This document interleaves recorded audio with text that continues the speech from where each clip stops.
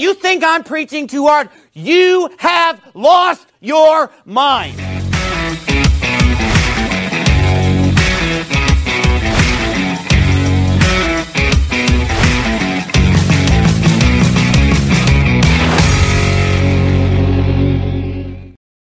Jesus, in Matthew 28, before his ascension to the Father, gave this commission to his disciples. Beginning in verse 18 of chapter 28, and Jesus came and said to them, "All authority in heaven and on earth has been given to me. Go therefore and make disciples of all nations, baptizing them in the name of the Father and of the Son and of the Holy Spirit, teaching them to observe all that I have commanded you. And behold, I am with you always to the end of the age." Let us pray together. Our Lord, we thank you for Jesus Christ, our Savior. And we thank you, O Lord, for the Holy Spirit who indwells us, who illumines your word and helps us, not only in understanding what we have read, but how your Spirit convicts us, how your Spirit reads us, even as we read your word, and how your Spirit comforts us and reminds us of who we are in Christ, united to him, adopted by our Father. So now, Father, help us. Help us not only to know your word and to know your truth, but to be sanctified by your word. And help us to come away from our time together not only with a greater understanding and greater knowledge, but that our greater knowledge and greater understanding of your word and its truth and the theology of your word would transform us from within us to the very depths of our being, that our hearts would be changed, that we would be even more enlivened to praise you and to thank you, to repent of our sins and to spread this glorious news about the Savior of the world. And may it all be, we pray, for your glory. Amen. Now, in coming to the Great Commission, to this whole matter of making disciples, too often we skip over some of the most significant elements and fundamental elements of what is going on in the Great Commission. When we hear these words from Jesus, "Go, therefore, and make disciples of all nations." When we hear that language, most of us say, okay, we're familiar with that. We know what the Great Commission teaches. We know that the Lord has called us to go to all nations. But what if I told you that that call and that commission that Jesus gave to his disciples so long ago is not altogether new? That Jesus and his concern for the nations is the concern of our Lord from the very beginning. That the very reason we exist, the very reason the world exists, the very reason that anything exists, the very reason that God created was that he might have a people for himself who might praise him. You see, God created the world, God created all things fundamentally for his glory, but secondarily, he created all things for us, that we might exist, that God might have a people for himself according to his good pleasure that he would call, that would praise him forever. That's where the environmentalists get it backwards. They think that we're here for the earth, when in reality the Bible tells us that the earth is here for us, and that we are here for God. Now, to understand this, we need to have a better grasp of what the Bible, in fact, does teach about the Lord's care for his name being glorified and for his name being lifted up, for God to be known among the nations, not just to be known among the Jews, but that God's name would be known among the nations, that he would have a people for himself in every tribe, tongue, and nation. In order to do that, we need to take a quick look throughout Scripture to understand what it is that God teaches us, what he shows us throughout Scripture about his concern for the nations. Beginning in Genesis chapter 1, we read, of course, after he created man and woman, he told them to be fruitful and to multiply. We're familiar with that, I trust. And then we read again in Genesis 8, when Noah and his family are about to depart the ark, that God reminded them, be fruitful and multiply. And then twice in chapter 9, as they're now coming off the ark, after the flood had subsided, the Lord calls them again, be fruitful and multiply. Multiply throughout the earth. Disperse yourselves throughout the earth and take dominion over it. But then what happened in Genesis 11? People migrated from the east and they came together and they said, let us come together and let's build a town for ourselves, even a tower that reaches to the heavens. And as they came together, they said, let us come together so that we would not be dispersed throughout the earth. And so what did God do? His concern was not ultimately with a city. The concern was not foundationally with a tower reaching to the heavens. The concern ultimately was that they were coming together, speaking one language, that they might not be dispersed throughout the earth. But that went directly against God's command to go and disperse themselves and to multiply to all the earth. And so what did God do? But he scattered them, confused their language so that they would have to scatter. And then what do we read in Genesis chapter 12? The Lord says to Abram, go from your country and your kindred and your father's house to the land that I will show you, and I will make of you a great nation, and I will bless you and make your name great so that you will be a blessing. I will bless those who bless you, and him who dishonors you I will curse. In you all the families of the earth shall be blessed. Right here in Genesis chapter 12, after the Lord had dispersed all the peoples and confused their language, God called one man from Ur of the Chaldeans and said, go. And through that man, he would make of him a great nation. And through that one man and his descendants, he would bless all the families of the earth. Every tribe, tongue, and nation, all the nations. And notice what the Lord says that he will do. And he would bless him and protect him. He would bless and honor and curse those who cursed. And then in Genesis 28, again, as Jacob had his dream, we get so caught up in all the details of the dream when the focal point of the dream is God's reiterated promise to Jacob. We read in Genesis 28 and verses 14, following, your offspring shall be like the dust of the earth, and you shall spread abroad to the west and the east and to the north and to the south. And in you and your offspring shall all the families of the earth be blessed. And then again, the promise of blessing and protection. Behold, I am with you and will keep you wherever you go and will bring you back to this land, for I will not leave you until I have done what I've promised you. Throughout Genesis, throughout the entire Torah, we read of God's promise and concern for the nations, even making provisions for the nations and the foreigners among Israel. Throughout the Psalms, we can read numerous Psalms about God's concern for the nations and about how the nations would praise God as the nations saw God's power and God's work in and among and through his people, similar to what we saw in their crossing of the Red Sea, in the destruction of Pharaoh and his horses and chariots. That God's name would be known throughout the world. And wherever Israel went in their Transjordanian conquest into the Promised Land, they heard time and time again, we know of your God. We've heard about what your God did to your enemies. We know of this God. That's why so many came to trust him wherever they went, because they heard about what God had done to the kings and the princes, the most powerful nations on earth. Because God was with them.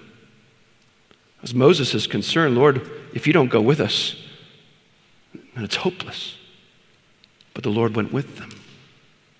And then the Lord tabernacled among them. In Genesis 22, a messianic psalm that begins with sadness and crying out, my God, why have you forsaken me? Ends with praise. It ends and culminates with a focus on what will happen through the restoration of God's man. In verse 27 of Psalm 22, all the ends of the earth shall remember and turn to the Lord, and all the families of the nations shall worship before you. And then in Psalm 67, the psalmist declares, may God be gracious to us and bless us and make his face to shine upon us, because as God blesses his people and protects and sustains his people, through his work in them, through his light shining in them and his face shining upon them and reflecting upon their faces and in their lives as they live, confess, and proclaim God's praises, God does his work of bringing the nations to himself. So that, this is the purpose, so that your way may be known on the earth, your saving power among all nations. Let the peoples praise you, O God. Let all the peoples praise you. Let the nations be glad and sing for joy. Throughout the prophets, we can read of what will happen in the day of the Lord. When that day comes, and how the nations will flow to the mountain of the Lord. And when the nations began to flow to the mountain of the Lord, the great Mount Zion, what do we begin to read about in John's gospel?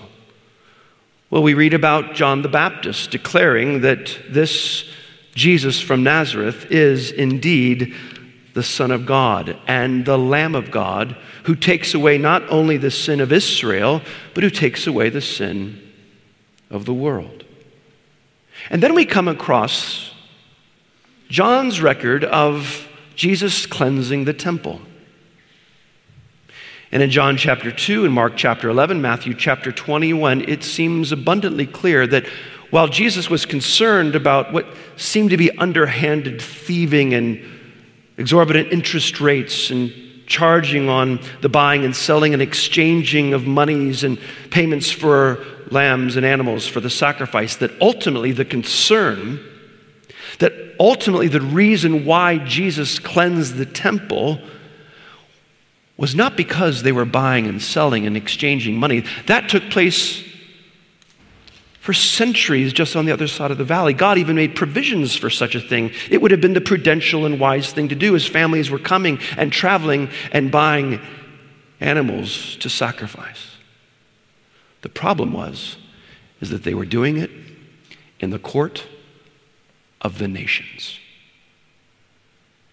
The problem is that the court of the Gentiles was to be a place of prayer. That's why Jesus said, this was to be a house of prayer, and you've made it a den of thieves. They crowded in to the court of the nations, the court of the Gentiles that God had reserved for the nations to be able to come and to pray and to worship Yahweh, and they had turned it into a busy, noisy place of commerce. And so he cleansed it. And you ever wonder why Jesus wasn't immediately arrested for doing that? And this, by the way, was likely a very recent thing that had been done. They had likely only recently been doing this because of an edict that had been issued that allowed this. But likely the reason Jesus wasn't immediately arrested is because many of the Pharisees who actually knew their Bibles knew that Jesus was right. It's not for no reason that one of the head Pharisees, a ruler among the Jews, came to him the next evening or that evening. And he came by night and he inquired because Nicodemus and most of the Jews, they believed that they were saved by virtue of being a Jew. They had the Word of God. They had the covenants, the oracles. They had the promises of God. They had their forefathers Abraham, Isaac, and Jacob. They had the prophecies. They were the people of God, and the Messiah was to come and to save them. And they were to destroy all the nations, all the enemy pagan nations. And so Nicodemus came and inquired, and Jesus made it clear to him, you can't enter the kingdom of God. In other words, you can't be saved unless you're born again. And then Jesus goes on to make it even abundantly clear in that passage, saying, it's not just you, Nicodemus. This is for whoever believes. For God so loved the world. Not just Israel. And if you knew your Bibles, you would know that God so loved the world. You would know God's heart for the nations. You would know God's concern for all the families of the earth.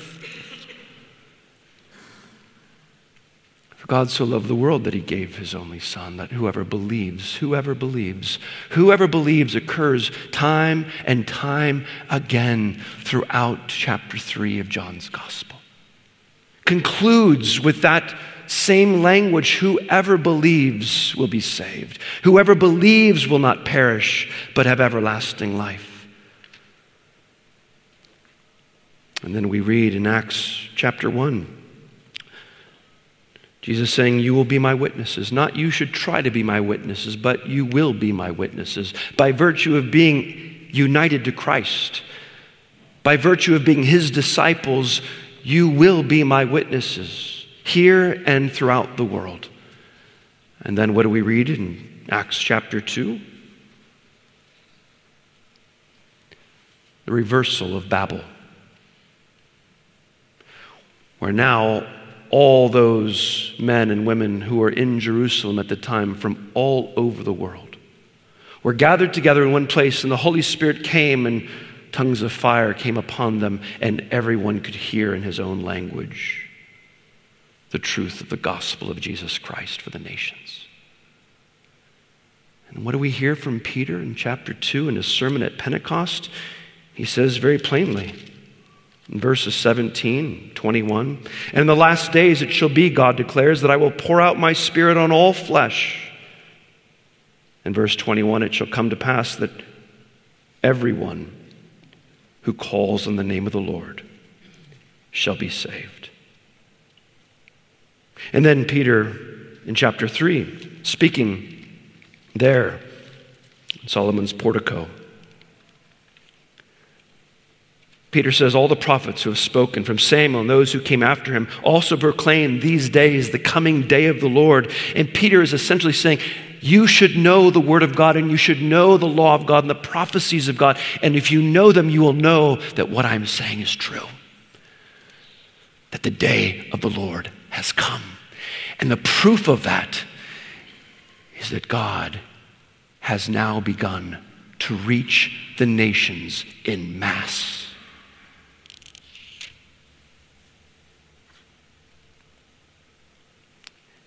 And then Peter says in verse 25, you are the sons of the prophets and of the covenant of God made with your fathers, saying to Abraham.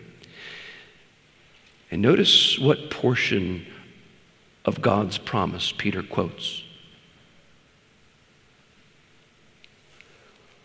And in your offspring, all the families of the earth will be blessed.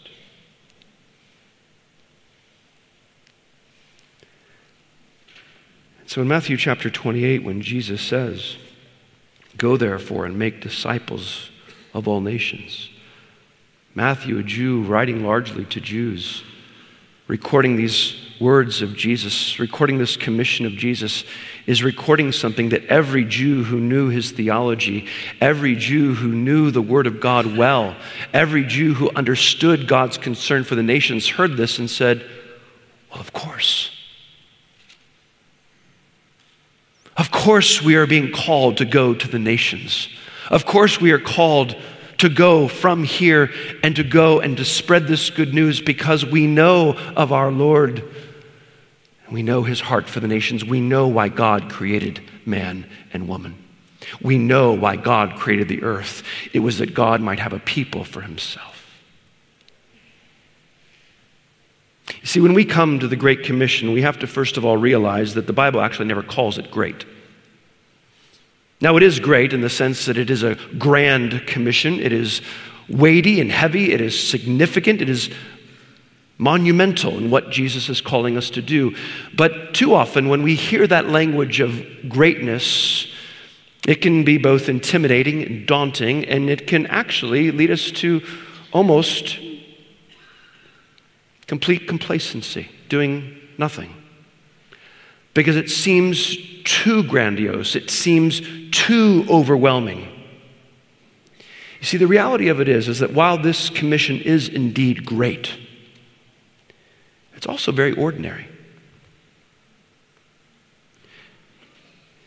Because as his disciples, they were to be about the business of living their lives and going from Jerusalem to Judea, Samaria, to the uttermost parts of the earth. As they lived their lives, as they raised their children, as they took care of themselves, as they made tents, or as they fished, or did whatever it is they were called and gifted to do, they were to go and to make disciples. You see, disciple making for most of us is indeed a daunting task. And the reason that many of us are not engaged in disciple making is firstly because we either don't have the interest, we don't have the time, we don't care, or simply that we might be lazy. Because being a disciple maker, being a teacher, is messy work, isn't it? It's hard work. It's not simple.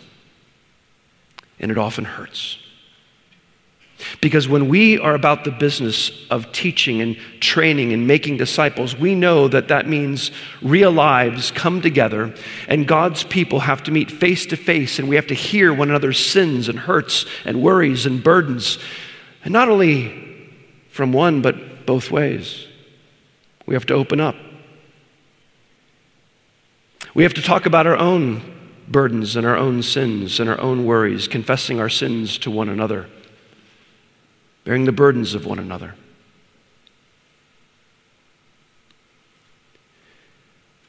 But that is what our lives are to be about. And the work of disciple making is to be a regular, ordinary way of our lives. Now, for many people, discipleship, when we think of that, it's a program. It's a 12-week program or a 16-week program. Now, we need to understand that there's nothing wrong with programs in and of themselves. There are many helpful programs, many helpful resources that we can use in our homes and in our churches to guide us as we strive in our efforts in disciple making. But friends, we need to be more concerned with setting out principles and certain parameters for disciple making rather than merely relying on programs. You see, we are by nature disciples. We are by nature learners. We are by nature those who learn and grow and want to be informed and want to learn how to grow and want to learn wisdom and humility. We by nature are people who want to know and grow. God put it in us. We are by nature worshipers. If you don't believe that we are by nature worshipers, every human being worships something, well, then you can just go and visit any European or British football game.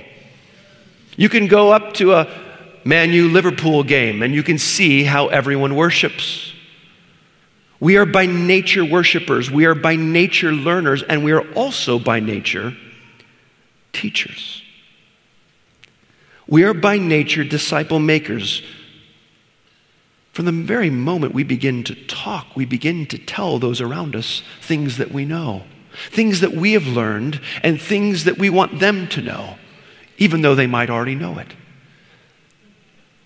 And as we grow, we want people to hear from us because we've learned something, we've experienced something, we've understood something, we've come to grasp something.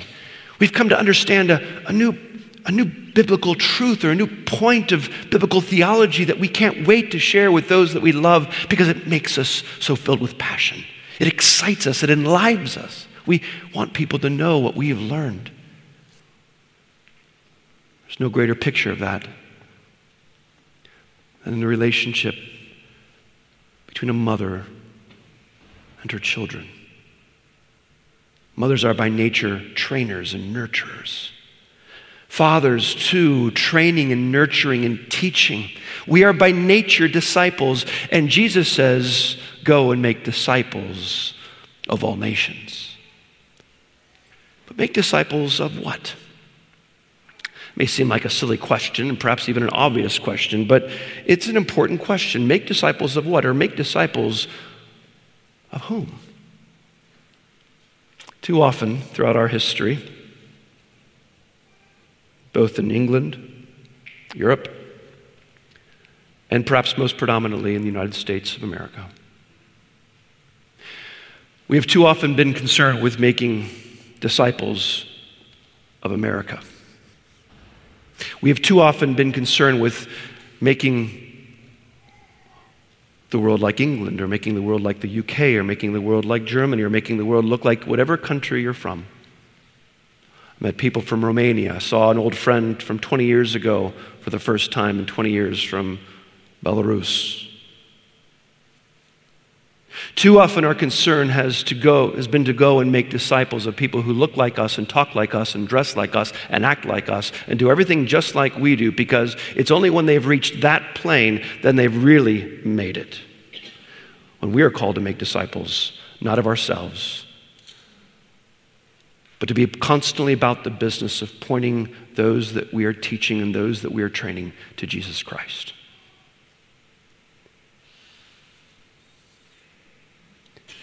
That we are called to make disciples of all nations, making them disciples of Jesus Christ.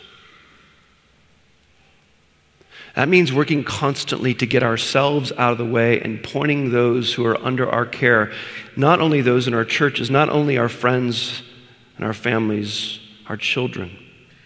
Teaching even our children that ultimately, though we want them to imitate us, as Calvin would add, even only insofar as we imitate Christ, that ultimately we want our children to imitate Him. That we want our friends and we want those that we're working with, those that we're teaching in any capacity, to imitate Jesus Christ.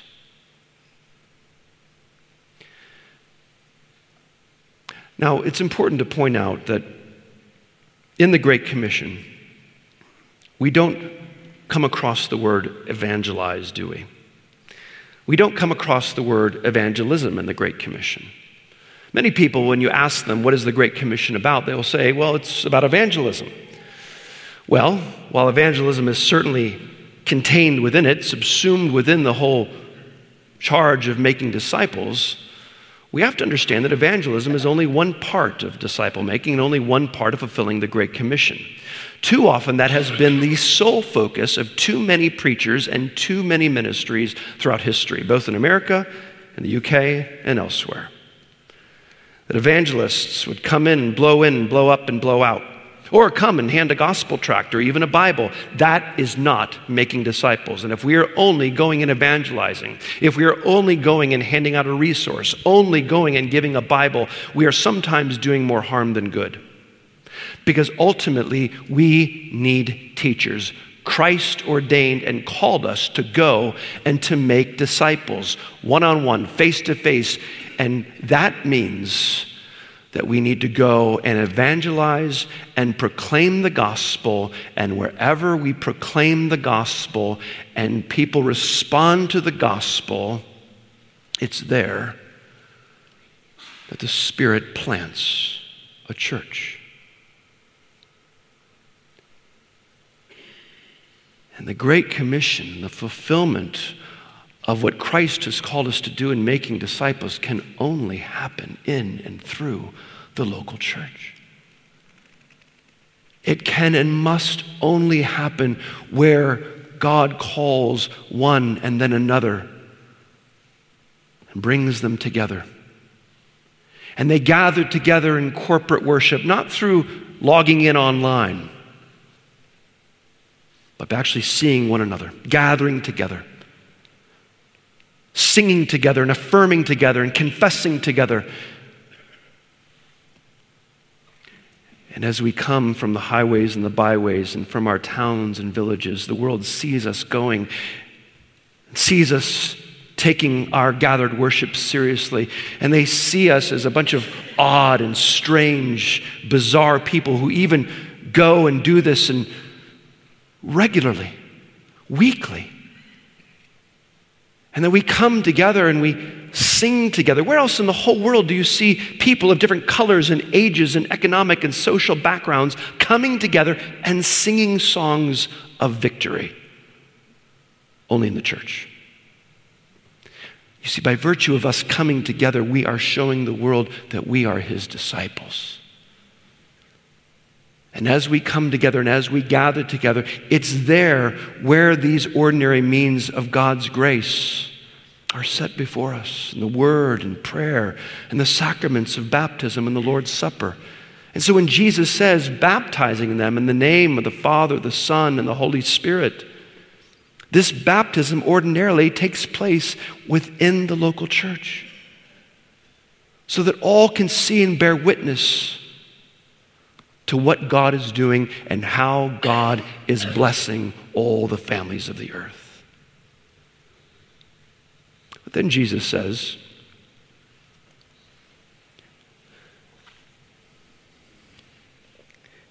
teaching them. It's unfortunate that many times when I hear the Great Commission quoted, here's what I hear.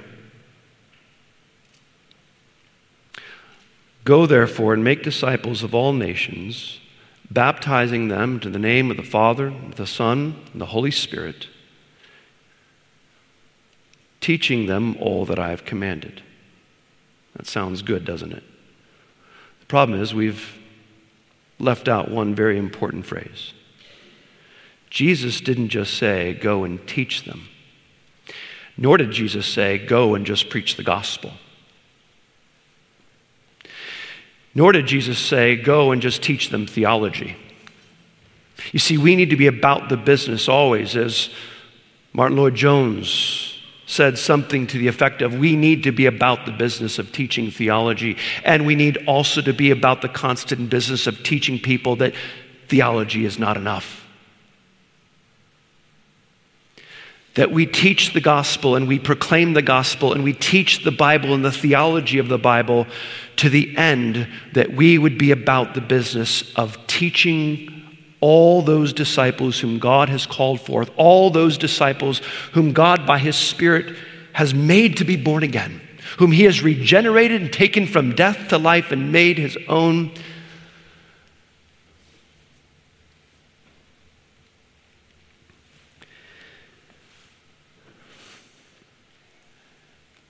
That we might teach them to observe all that Christ has commanded. And that little phrase, teach them to observe or teach them to keep, the word that Jesus uses there is fascinating. And this is why there's the variation in translations from the old King James Version to some of the newer versions. We hear translations like, teach them to obey, teach them to keep, teach them to observe. Well, the same word is used elsewhere throughout the New Testament and translated guard. Teach them to guard. And that is an element in the nuance of the word that Jesus uses here that we have almost forgotten. And when we look at the churches that are beginning to dwindle in our United States, and as we begin to see the United States following the suit, as it almost always does, of England and the UK, people not taking worship seriously, people not taking the Lord's Day seriously, people not taking gathered worship seriously, people not taking the sacraments seriously, people not taking church membership seriously, people not taking their church membership vows seriously, people not really taking the training up and nurturing of their children in the Lord very seriously, just trusting that to some Sunday school teachers or a VBS here and there. Because we have failed to teach our children to guard all that Christ has commanded. Do you know the reason we have creeds and confessions?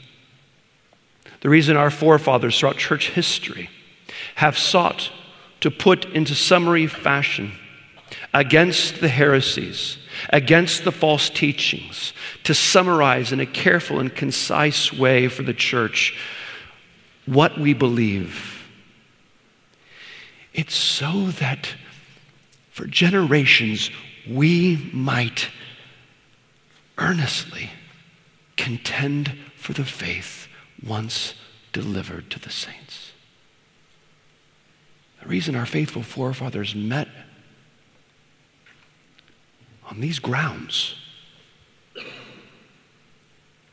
the reason they formulated confessions and creeds is so that we might better guard, that we might better train, that we might better set the parameters of our faith and to say, this is what we believe, this is where we will stand, this is where we will draw the line, this is where we will not compromise, this is where we will stand, this is what we believe, these are the truths that we confess, these are the truths that we will die for, these are the truths that we will teach our children to guard and to know and to observe and to keep.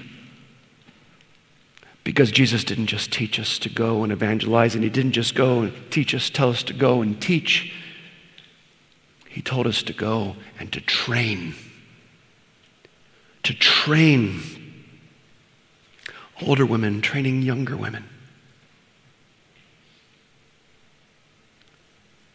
Men finding faithful men and entrusting to them with a stewardship, to guard that stewardship and to be a faithful steward of the things of God.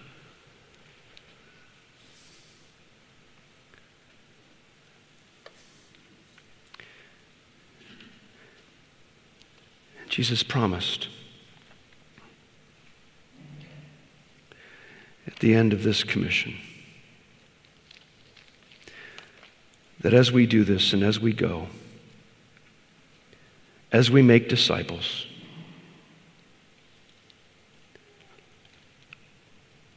he promises, just as he did to Abraham, just as he did to Jacob, the promise to bless them and protect them. And behold, Jesus says, I am with you always to the end of the age.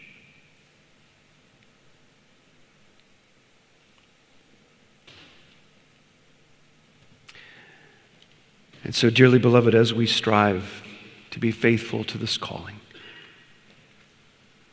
the only way we can persevere to the end is if we are resting in and relying wholly upon the power of the Holy Spirit to do the work that God in his sovereignty promised that he would do. And we are called to be faithful. We are called to be faithful to take the gospel, to take the word of God, to take the rich heritage of the theology of the word of God that our forefathers have sought to guard with their lives, and to go into all the nations and shine. As we reflect the light of Christ. As we go and as we contend, as we go and as we guard, as we go and as we draw lines in the sand, as we go and make certain that we will not compromise the gospel of Jesus Christ or the word of God. Always striving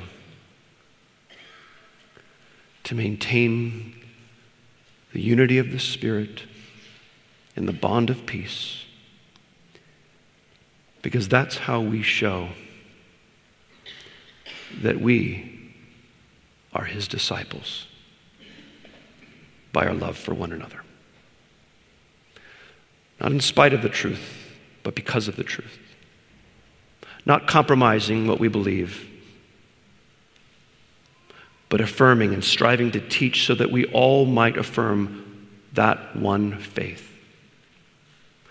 And while the world wants Christians to affirm every religion and every belief system but our own, and while the world wants us to shut our mouths because they don't want to hear that Jesus is the only way to God, and they don't want to hear us talk about their sin,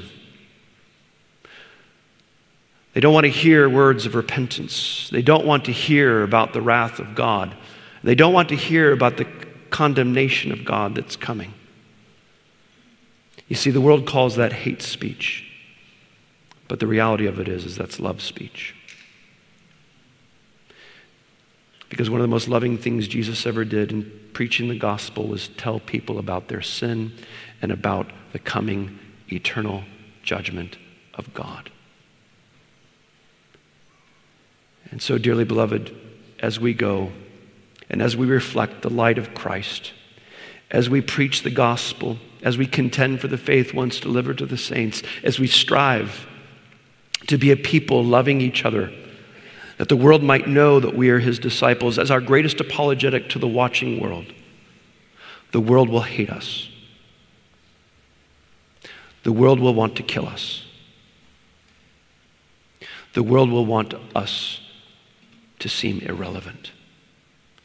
When the reality of it is we are going to a world and to the nations that are all around us